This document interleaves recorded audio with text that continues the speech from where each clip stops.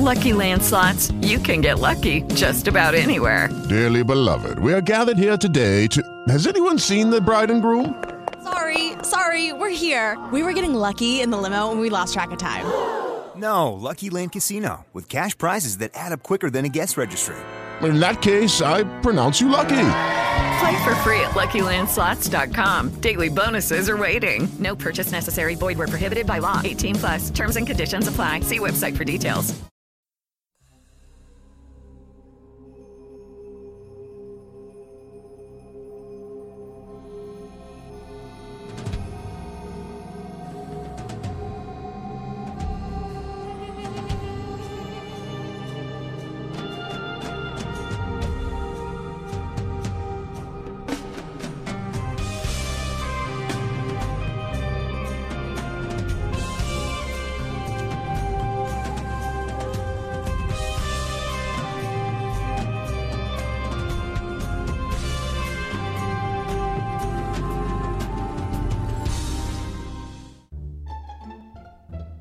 Movie Mavericks. The Movie Mavericks Podcast. Movie Mavericks. Speaking of fucking long, uncut European cocks. The Movie Mavericks Podcast. Now for your hosts, Jason and Trevor. I can't wait.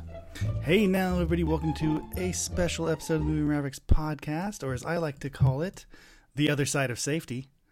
I'm Trevor Anderson, sitting over Jason Brugard. He'll tell you what the hell that means. That's the tagline for today's retrospective episode, 1996's Van Damme's flop, Maximum Risk. This is the Ringo Lam directed. This was the first of three pictures that Van Damme had signed to do with Sony, Columbia, and they all three were massive box office disappointments. And this was one of the first three films he'd do with Ringo Lam.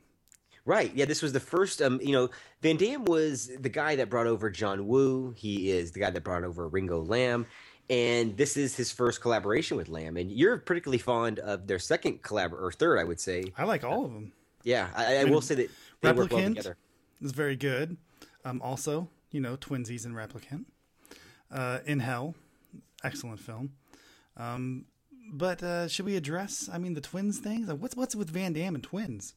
Yeah, this is definitely the Coruscant brothers of the Van Damme films. He did this obviously in Double Impact, which is, if you're talking about Van Damme movies, and first Replicant of all, to a degree, right? Obviously, they weren't really brothers, but right. But he's playing twin type characters, and obviously this one as well. Even though the character gets killed off in the very beginning, but if you're going to talk about Van Damme and his career, you got to really talk about it like you do Seagal's career. And even though they have different problems for why they fell off, right around 1996 is when they both had films that were really faltering. They'd hit their kind of zenith in 94 to 95. And you have to admit, the next year after this, when Double Team came out, my God.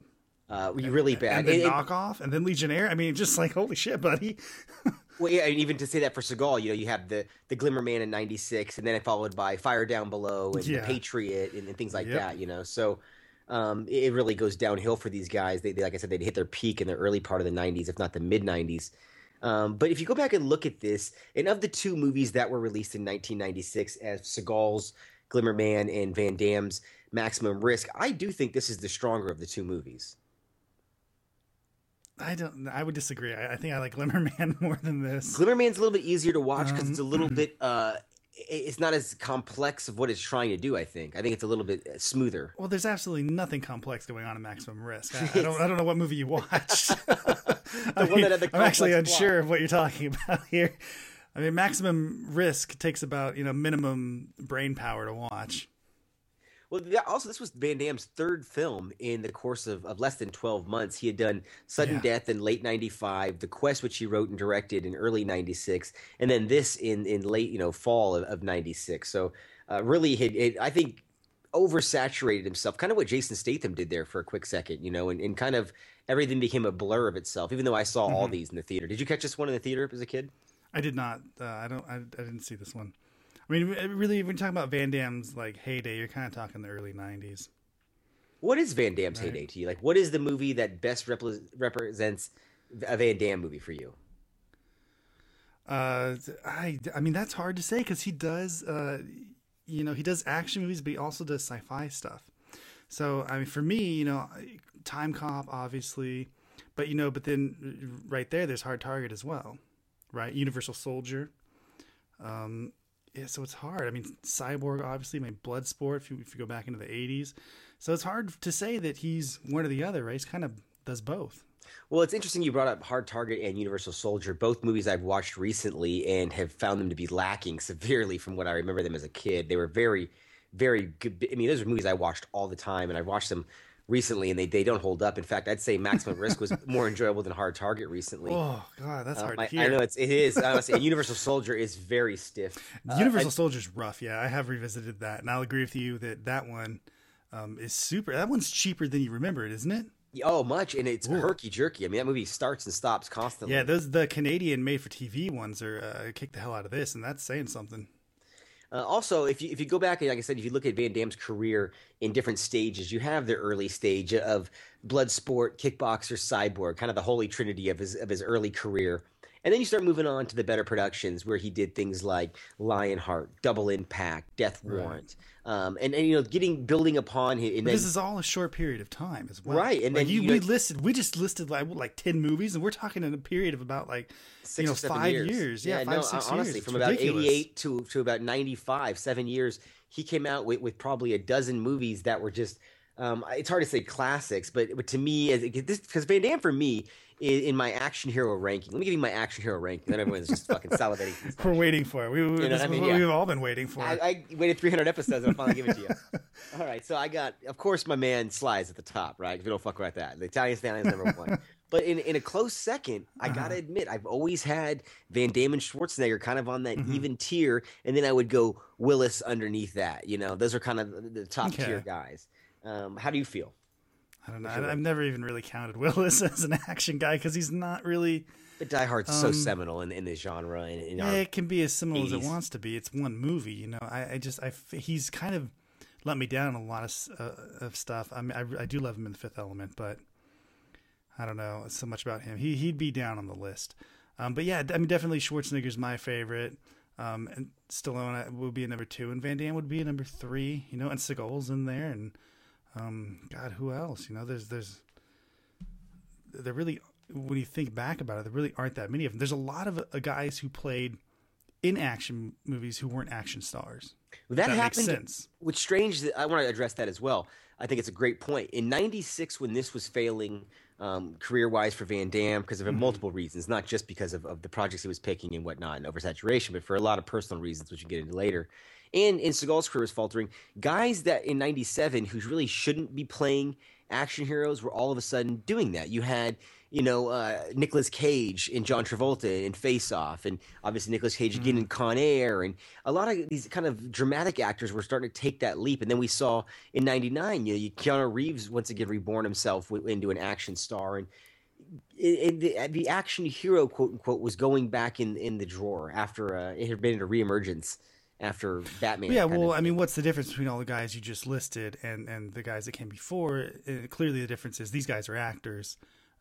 These other guys, aside from, I would say Stallone, really, were really weightlifters, and kind of martial artists and stuff. They weren't really actors. I would say that the guy in the 80s/90s who was the best at juggling action films with acting was probably Mel Gibson. Oh, without a doubt. But again, he wasn't... He was more an actor. He wasn't. He was more like Connery in the sense that people viewed him as an actor and not an action star. I agree with that, but he didn't have his background wasn't in, being a muscle-bound kind of a guy, or martial arts or anything, which is where a lot of these guys came from, right? Who became action stars, especially when you saw, and really that's all because of Asia, right? Yeah. Heavily. I mean, in the 70s and 60s, but especially in the 70s, there was that explosion, right? Bruce Lee, all those guys really hit out over here, and this is what it gave birth to, right? It was Van Damme. And Van Damme is one of those stars that you say that last name, and it's built. I mean, that name is made for putting on posters and in trailers, and Jean-Claude Van Damme. You'd think it's a terrible name, really, right? I mean, it's long. It's kind of weird to say when it rolls off the tongue, but no one else can be Jean-Claude Van Damme, right? I mean, and this probably was, I mean, the best looking of them. I remember my mom was taking me to see these when I was a kid, and she'd come out and all the women loved it. He didn't take off his shirt in that one. She didn't like Hard Target. I specifically remember because he didn't take off his shirt. Yeah, he certainly was a draw for the women to go see this. I know my mom liked watching Van Damme movies more than any other action star. But coincidentally, my old man liked Seagal, and I always thought it was my old man and my uncle liked Seagal movies, and I swear it was because they could understand him more. I can't understand what that guy's saying. Yeah, the French accent. And my uncle he's got a big knot on his forehead. I go, well, okay. I mean, I guess he does technically have that knot on his forehead, but I mean, it's my boy Van Damme. You know, it's Van Damme. You know, he was the guy out there. I mean, when you thought of Van Damme, you thought of those kicks, right? And then they're definitely throughout Maximum Risk. He does the high kicks and the sweeping high kicks. Well, the kind of the helicopter kick was what he was known for.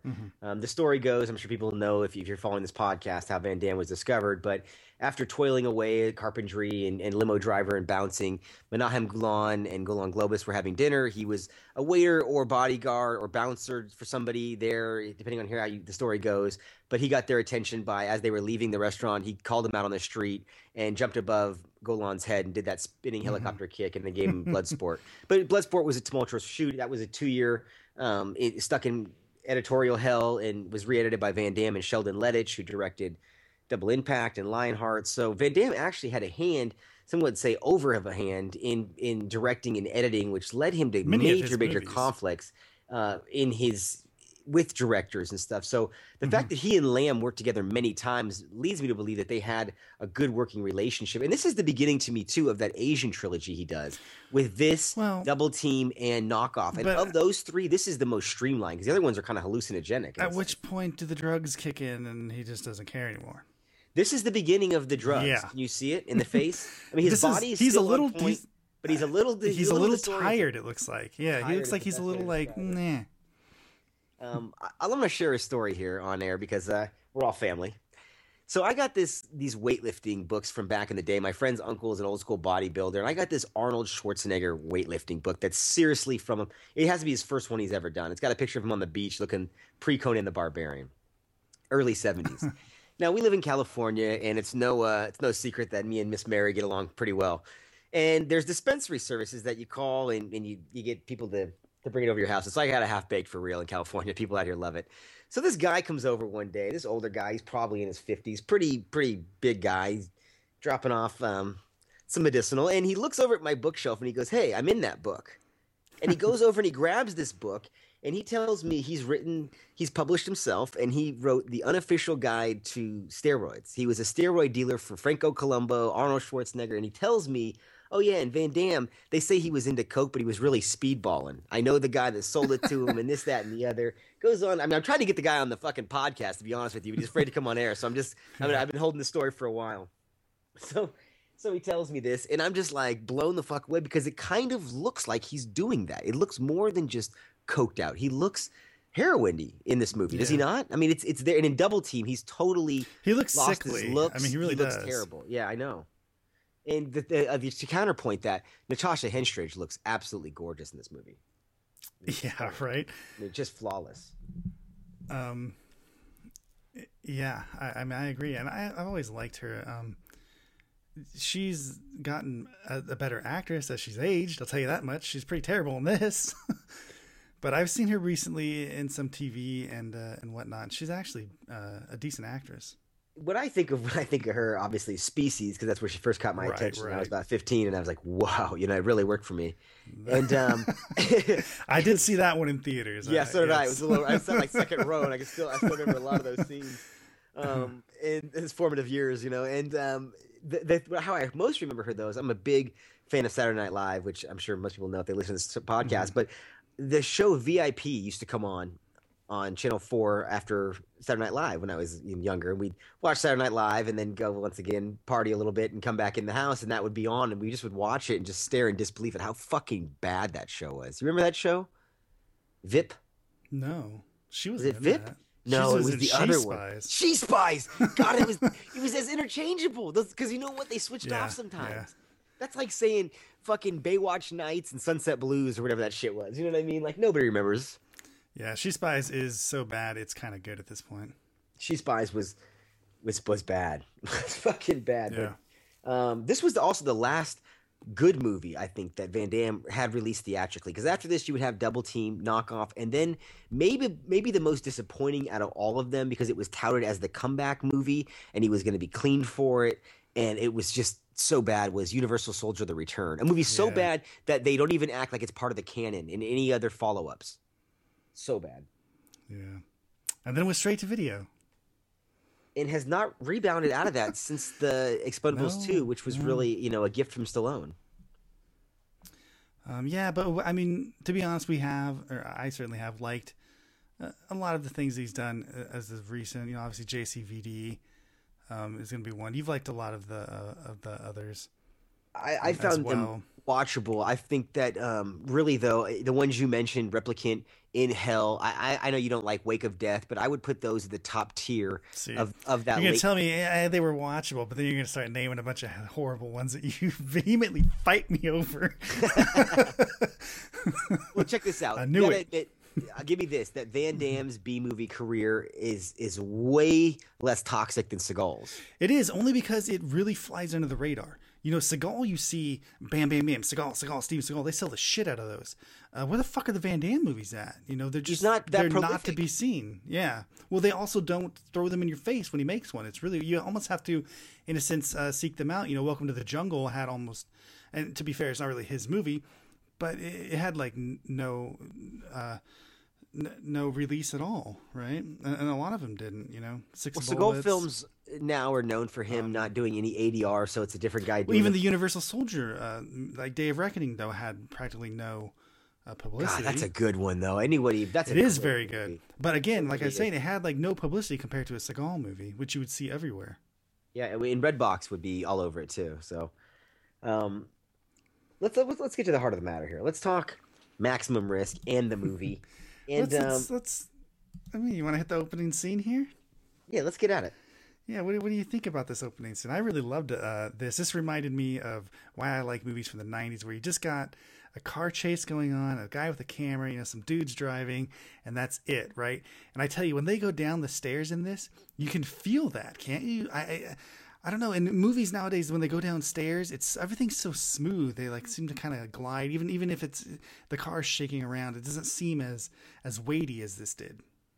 This was it's first of all, it's a great setup to show you the city, and then have the intimacy of a guy huffing and puffing along, and you feel alone. You really you watch that and you go, oh man, I feel kind of like with this guy, and then it's the classic. And they Van pull Damme it out setup. from under you though, and he's doing him. things in here that are not Jason Bourne-esque, because there's consequences to everything he's doing. He's getting the shit kicked out. He's a regular guy, right? Exactly, and they kill him right off the bat, which had been done in Universal Soldier, if you remember. His only other movie, he got killed in the first 5 minutes. Yeah. Which always reminded me of that. But great chase scene to open this movie up. But it is a good way to kind of throw a little something in there. There's so much visual energy in the beginning of this movie that it can't quite sustain it, and it doesn't. But that beginning does show you that, like, this isn't going to be. I mean, if you look at it now and you go, okay, the Bourne movies or the shaky cam and stuff, but this was Asian influence before we had. Well, there was no shaky cam in this, right? There was just the shaky cam was just subsequent, or it was because the camera. It was just because it was shaking. Yeah, it was. They didn't do it on purpose, right? I mean, that's why I think it made this work so much, because nothing in this was necessarily faked to any degree. It was just shot. And I really love that. I love when scenes in car chases when the car bumps the camera too. Doesn't that just kind of add a little bit to it? I don't know. Well, for me, it does. Any car chase like this from this era and further back, you're looking for like the fruit stand, or like the glass. He's driving the fruit cart is what I love in this one. He's just fucking. I got the fruit cart with me. Well, they do one really, really smart thing in this. He's Russian and they give him no lines. Yes. They're like Van Damme doing a Russian accent. No, to give him no lines, just kill him. I didn't even think about that. Yeah. And I love later when she tells the brother, you've gotten so much harder since you've been away. And it's like, nah, he's the same fucking, literally the same physique, lady. Yeah, right. Before we go any further here, let's take a quick break and let our listeners hear the trailer for 1996's Maximum Risk. We'll be right back with you.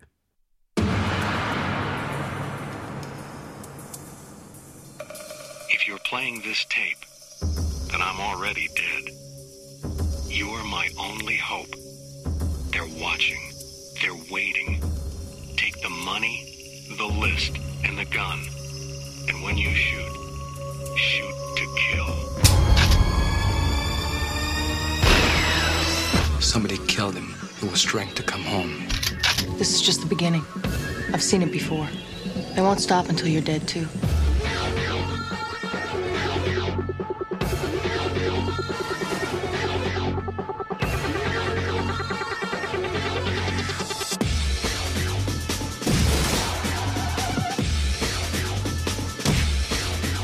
From internationally acclaimed action director Ringo Lam.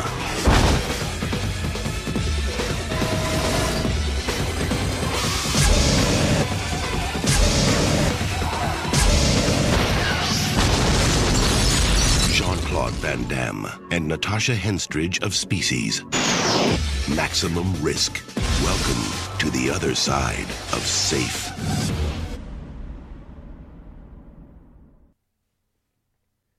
All right, and we're back. So an interesting side note here. Watching this trailer and looking at the promotional materials, the original poster, they have the World Trade Center front and center on this thing. And I got to believe, I had a suspicion, and I went and looked it up. Now, where do you think this was shot? Because it takes place in France and New York. Where do you think this was shot? Canada.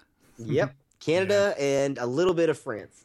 Because this thing, outside of some stock footage shots of the subway train, some electric rails and the Twin Towers and things like that, it all takes place in Canada. This has no look. But you can't really tell. I mean, very it's foreign. all I'd say street level and kind of up close. It has a very foreign feel, though. Does it not feel like a It does, European but film? I kind of was okay with that because it starts in Europe. So I don't know. When they went to, I'll be honest. When they went to New York, I was like, "Oh damn, they weren't in New York."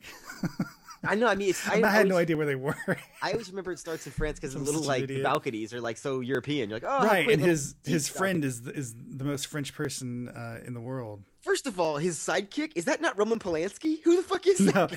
It's Gene Hughes Anglade or whatever. He's the only reason I know him is because he was in 2 of the early Luc Besson movies. But he was he played a character in La Femme Nikita. He was the boyfriend that she found. Oh, dropping some fucking knowledge tonight, man. I like it. That's the only reason I know him. I don't think he's done anything else, stateside. He's a French guy, but he's got a great line in this movie that goes completely under the radar when he says, "Parents always lie to their children. It's to prepare them for how the government's going to treat them later." Where did that come from in this movie? It's like the smartest, most George Clooney line that ever fucking came out. I mean, just to skip ahead and just let's go through the through line with this guy at the end. Were you happy, or did you even notice that they kind of missed or stepped over the opportunity of turning him into a bad guy? I like that they did because they had... Me too. I thought, oh man, because I didn't really remember this too much. I thought, oh fuck, this guy's gonna be a bad guy, isn't he? No, he's just fooling around, but he's not. There. Yeah, he's just fucking there. And I was like, oh, thank God. Because if you think about it, the Van Damme character that we know the whole movie, you don't learn anything about. You understand why he really gives a shit about the brother. But this guy's the guy that led him to that, right? I mean, how easy would it have been for this guy to have been a bad guy? Very My question easy. is, whose funeral is Van Damme at in the beginning? Right? You always think it's the brothers, and you're like, oh no, he's pulling him away to go see the brother. Like, who the fuck is this guy? And it turned out to be, they said like a lieutenant or a major. I was just going to say, I think it was like the captain or some like, someone in the police force. One of the most interesting things is that this was written by Larry Ferguson, who wrote Beverly Hills Cop, The Hunt for October. He was co-writer on Alien 3, a lot of stuff he was writing. And this script had an uncredited polish by Jason Friedberg and Adam Seltzer, the guys from the Scary Movie franchise. And you can almost feel that irreverent tone in a couple scenes, and particularly the cabbie novelist, who's my favorite character in this entire movie. But doesn't he seem so inserted? That's what I mean. It's a rewrite character. I fucking love it. He's in there. It's so weird that he dies too. And like, are we supposed to be sad about that? Like, I barely knew the guy. And he's given like a moment, I know. It's a big moment. And it's like, it's one of those things where in a movie nowadays, there's no way they would have killed that guy. Or if they were going to kill him, they would have made him really beloved. They would at least give him another scene or so. Yeah, like another couple of. But I love that he was the novelist and he's looking for this and he could find anything and I'm not going to steal your story. This would have been great to set up the. But here's the thing though. What does he do in the movie? He doesn't do anything. He saves him that one time, right? But other than that, he tells him like, find Alex or whatever, and he fucking, of course, doesn't do that. And then he's just kind of there. And then he gets killed. I think the Natasha Henstridge character is probably the most depressing character. If you listen to what she did, she's a former stripper turned hostess in this Russian mafia joint where she's fucked. Like, she's eventually going to have to do something with this mafia guy or not. Like, she kind of is like in this quasi sex slave ring, I feel like, with this whole situation. And her character is useless. She ends up fucking her ex-boyfriend's brother, has really no qualms with the fact that the McHale's dead. Yeah, no, she's moved right on. Moved on. Well, he looks just like him, so it's fine. And the accent's probably sexier, right? Going from Russia to French. You know, yeah, and he's harder. Yeah. Is that one of the main selling points with Van Damme? Because he could have lost that accent, but is that like one of the signature things? Like Schwarzenegger always said, like he could have probably shook it fully, but it was his trademark. I definitely think so. I mean, Jean-Claude Van Damme, right? The dude's fucking French. Like that's kind of the whole persona. All right, story number 2. Let me show you another Van Damme story for full. Oh shit. This one comes from. Yeah, hi. My buddy who I want to get on the show, he's probably going to be listening to this. I should probably wait for him to come on the show to tell a story, but I'm going to do a bad impersonation of it. He tells me he's hanging out with a very famous friend of his, a guy he grew up with who's a professional athlete.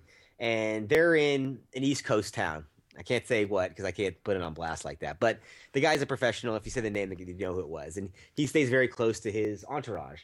And you've met this guy, I believe, in fact, and you in his room's met this guy. So long story short, they're at a gym working out, and Van Damme's there. And Van Damme's lady publicist comes over to the group and says, Mr. Van Damme would like to meet you. And so Van Damme comes walking over, and as my buddy tells the story, he says, the guy looks fucking coked out of his mind. He looks awful, he says, just absolutely he's dying.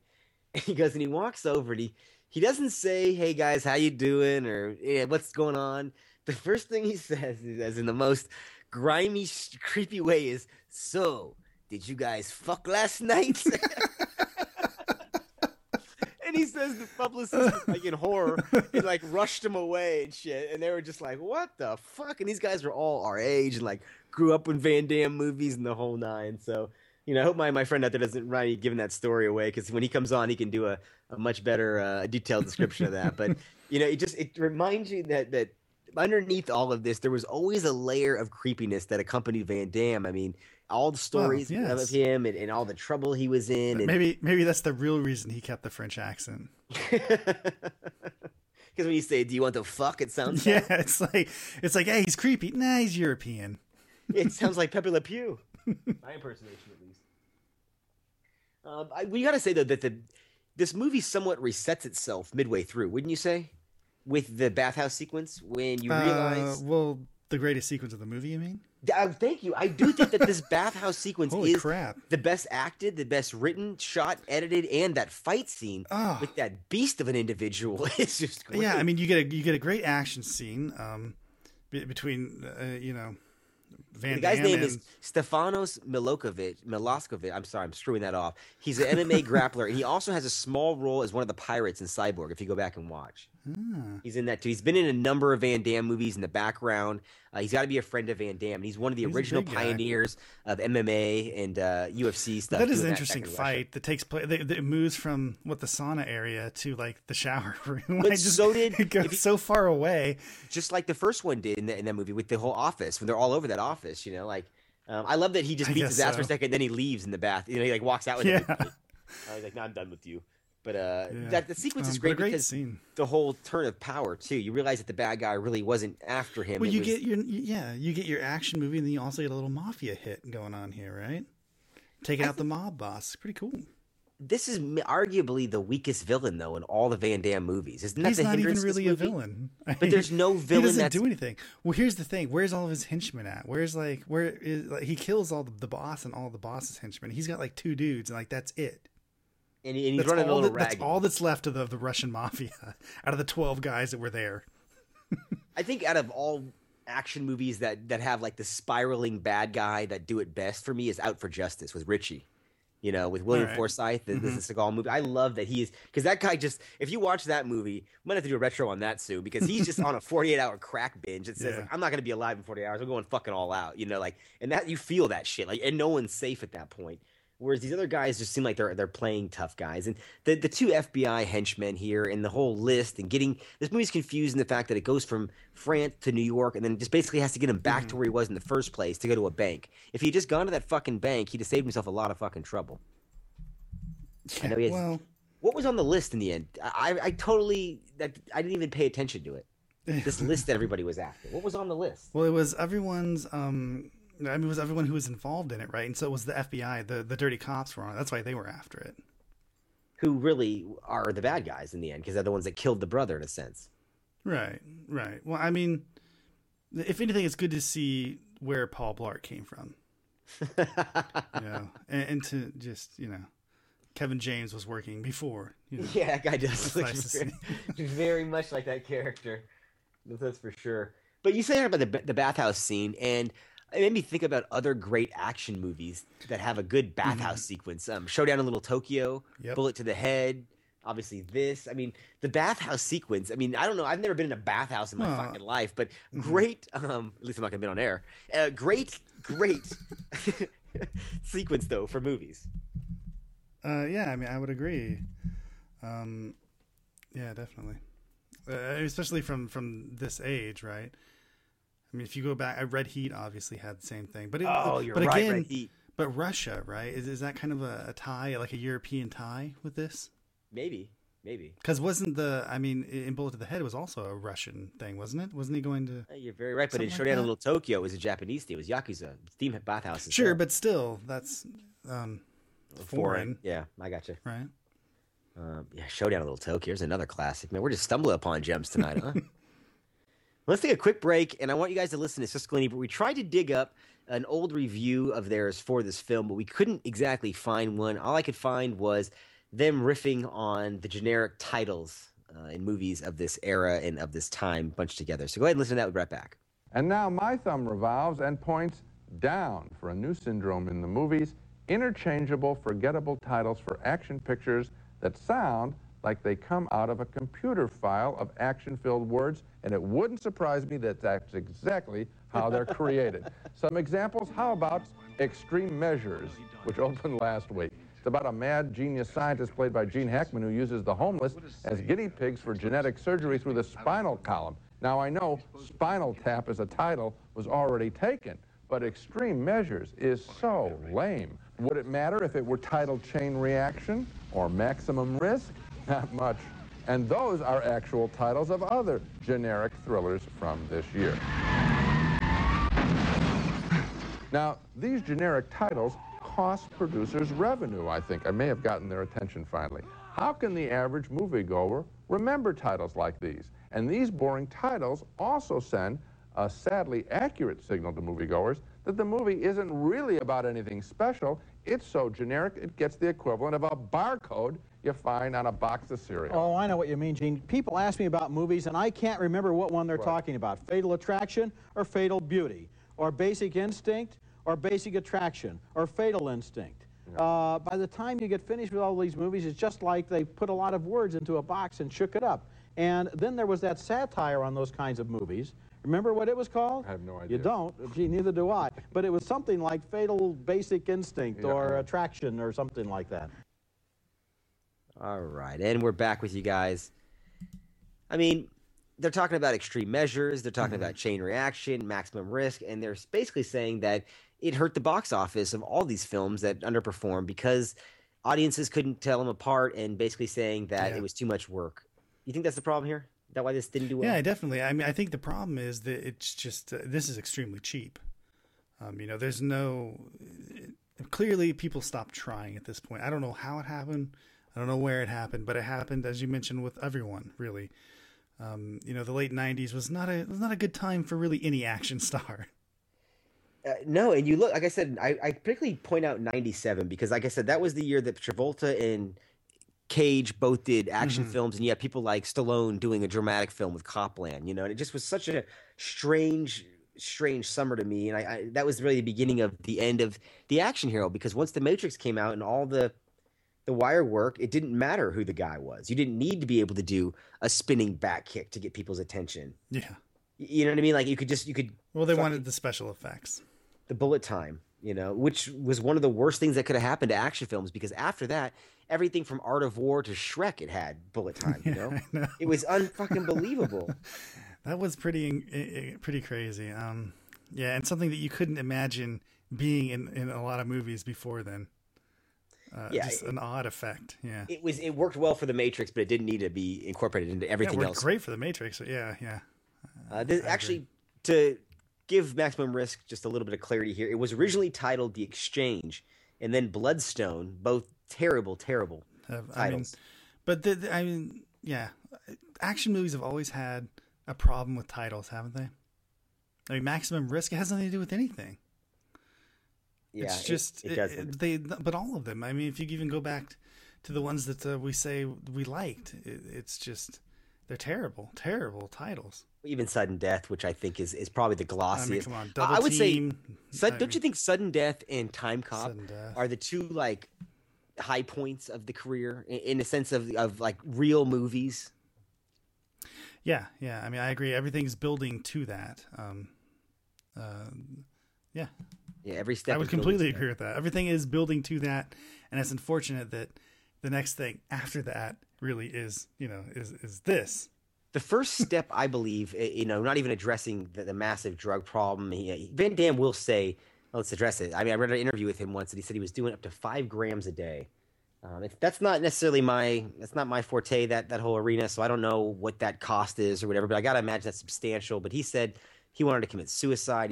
He eventually was diagnosed in '99 with manic bipolar, and was on medication and is somewhat gotten his life together. But if you ever watched his television show that they did following him around, you can still see the guy's drinking and partying, and he's gotten multiple DUIs. So I don't know what his sobriety is or what his whole deal is with that. But it's so sad in the fact that like the guy was so good looking, was so talented, was great shape, and you see him now, and I mean, I follow him on Instagram and all those kind of social media things, and he's very young to be looking as old as he looks. I mean, Stallone and Schwarzenegger are much older, and they all look about the same age. I know, right? It's really sad. Isn't that crazy? Yeah, it makes you feel bad for him in a sense, because I don't want to say I looked up to the guy, but he was one of my action idols. When you're a kid, I didn't necessarily follow wrestling or any of that kind of stuff, or sports in the sense of football heroes or stuff. But Van Damme was my guy, and Seagal was a guy too. And Seagal was the guy that everybody liked because he didn't have to work out, right? And look where that got him. Like, who would you want to be today? That's the question. Seagal or Van Damme? Go. Can I be John Travolta? Yeah. Nicolas Cage? I'll be Nicolas Cage. He's choking motherfuckers out still. You see him get after Vince Neil? No. Oh, man, get on TMZ once in a while, will you? No, I won't. Yeah, no, do yourself a favor. Don't. Keep your brain cells. No. But honestly, Van Damme was a bad boy actor in the era before TMZ. Yeah, there was tabloids and stuff, and he was fodder for tabloids with his 5 divorces and remarrying his second wife and kids all over the place. But nowhere. I mean, if it had been this era, he'd have been just. Can you imagine the shit? It's like a Lindsay Lohan type situation. He'd have been all over it. Well, but, I mean, it would have been Charlie Sheen, right? Well, good thing he pulled it together, though, right? I mean, you didn't know if he was still going to be around in the late 90s, man. Because I'm telling you, you look at Double Team, and he looks very sick. He does not look well. Yeah. And but man, these movies were just up until this point. They just were so fucking good. Time Cop, go back and look at that shit, man. Time Cop. So I don't know if I'm reviewing Maximum Risk tonight or his whole au revoir, the overture. It's like, but I don't know. Are you going positive with this? Are you be happy to revisit this thing or what? Yeah, I mean, ultimately, yes. This isn't, this is no Criterion Collection worthy fucking movie. Obviously, but you have this on Blu-ray, and you said it looked great. Oh my god! First of all, if you do get a chance to see, I mean, both this and Glimmer Man looks great on Blu-ray too. You own that on Blu-ray? Yeah, I had that. What are you fucking burning money over there? What do you got going on? I had another one too. Better find those in a dollar bin at Walmart. Oh yeah, I've had them for a while. I mean, This was unopened, so it's a good thing to watch it. But it's a beautiful transfer, and Ringo Lam's framing this, or whoever the hell was, I don't know if it's him. I imagine it would be him. He's an action director, but whoever the cameraman was on this just framed the shit out of this. Like it's a beautiful, widescreen 235 frame. And the whole movie's just like, oh wow, that's great framing. Unfortunately, I did not get to experience that because my DVD, which was like one of the original DVDs I ever bought, is a terrible transfer. Let me look at the specs on this piece of shit. It is a 133 full screen, and it doesn't even fill up my entire frame. I had to adjust like the setting on my TV to stretch the fucker to make it even resemble a normal movie. So, because originally it looked like I was peeping through the cracks of a door at a theater to watch it. It was so tall and narrow that it was not the greatest viewing experience for me. And I've been looking at this Blu-ray of flirting with getting it, but I thought, how often am I going to watch Maximum Risk? This would have been the time. Why is it that there's a Maximum Risk Blu-ray, there's a Glimmerman Blu-ray, but there's still no True Lies Blu-ray? Can anyone explain that to me? Yeah, I know, right? Why? It makes no sense. Why does that not exist? But yeah, this does make me want to go back, though, and look at some more Van Damme films. You were talking about going back and looking at Nowhere to Run, and I can't abide by that. I looked at that recently. And I'm telling you, it's such a different era that these things just don't hold up the way you remember. I mean, 20 years ago now for Maximum Risk is unbelievable to me. In 2 decades. 2 decades.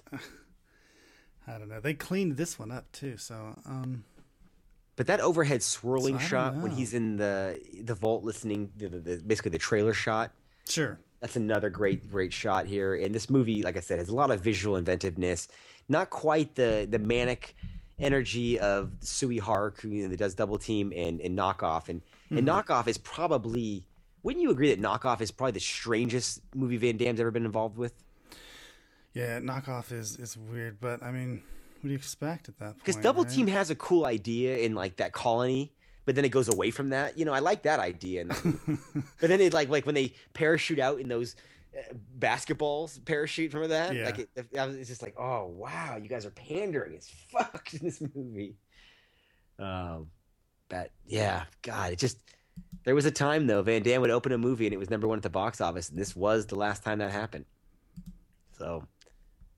Translated, by the way, this grossed about $28 to $30 million. So even today, this would be considered a low grosser and a money loser, unfortunately. And the last movie that Natasha Henstridge would be in the theaters, except for a small role in Species 2. Did you ever see Species 2? I saw that in the theater. I saw way too many movies in the theater. I didn't see it in the theaters. No. Oh, you missed out. Me and 3 other people did. Yeah. I don't know why. How the hell did you watch that? I worked in a theater at the time, I think. It was free. It's one of those things. No, Ghost of Mars. Ghost of Mars. Nice to come back with one. I mean, the whole 9 yards she was in. You're fucking unbelievable. You can't recall names of movies sometimes, but you got the French guy from the Luc Besson movie. You got Natasha Henstridge from Ghost of Mars. I'm proud of you tonight. 9 yards. Look at you. Yeah. Oh, wait, the sequel, right? Whole 10 yards? So there's 3 movies. Wow. Yeah, she's in that one too. She had a whole career. So there you go. Well, you said she wasn't back in the theaters again. Boy, were you wrong. To be fair, she's about as supporting as they get in a cameo-esque in the whole 9 yards and the whole 10 yards. Yeah, she is just the extra like girlfriend. Just kind of there because she needs to be. Well, that's going to wrap up our retrospective tonight on the 1996 Jean-Claude Van Damme film, Maximum Risk. Yes, we know this was a very obscure title to go back and look at, but hey, we picked it. Next week, we'll be back with you guys with a regular episode 300, if you can believe it. Yeah. And we'll have some special guests on after and some fun stuff coming up with you guys. So stay with us. We want to thank you all for continuing listening with us. Check us out at iTunes, Stitcher, TalkShoe, and a bunch of other podcast sites. Thanks, guys, and we'll be back with you soon. Oh my, another magnificent episode has come to an end. If you're craving more, set your destination to MovieMavericks.com, Warp 9. Engage!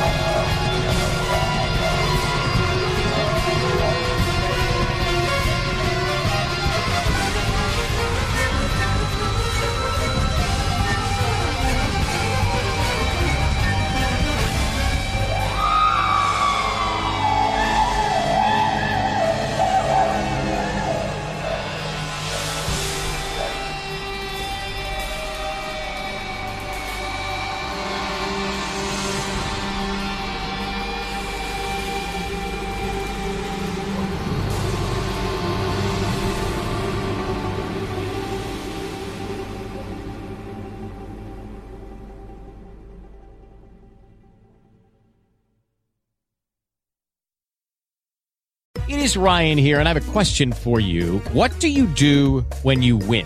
Like, are you a fist pumper, a woohooer, a hand clapper, a high fiver? I kind of like the high five, but if you want to hone in on those winning moves, check out Chumba Casino. At ChumbaCasino.com, choose from hundreds of social casino-style games for your chance to redeem serious cash prizes. There are new game releases weekly, plus free daily bonuses, so don't wait. Start having the most fun ever at ChumbaCasino.com. No purchase necessary. VGW Group. Void where prohibited by law. See terms and conditions. 18+.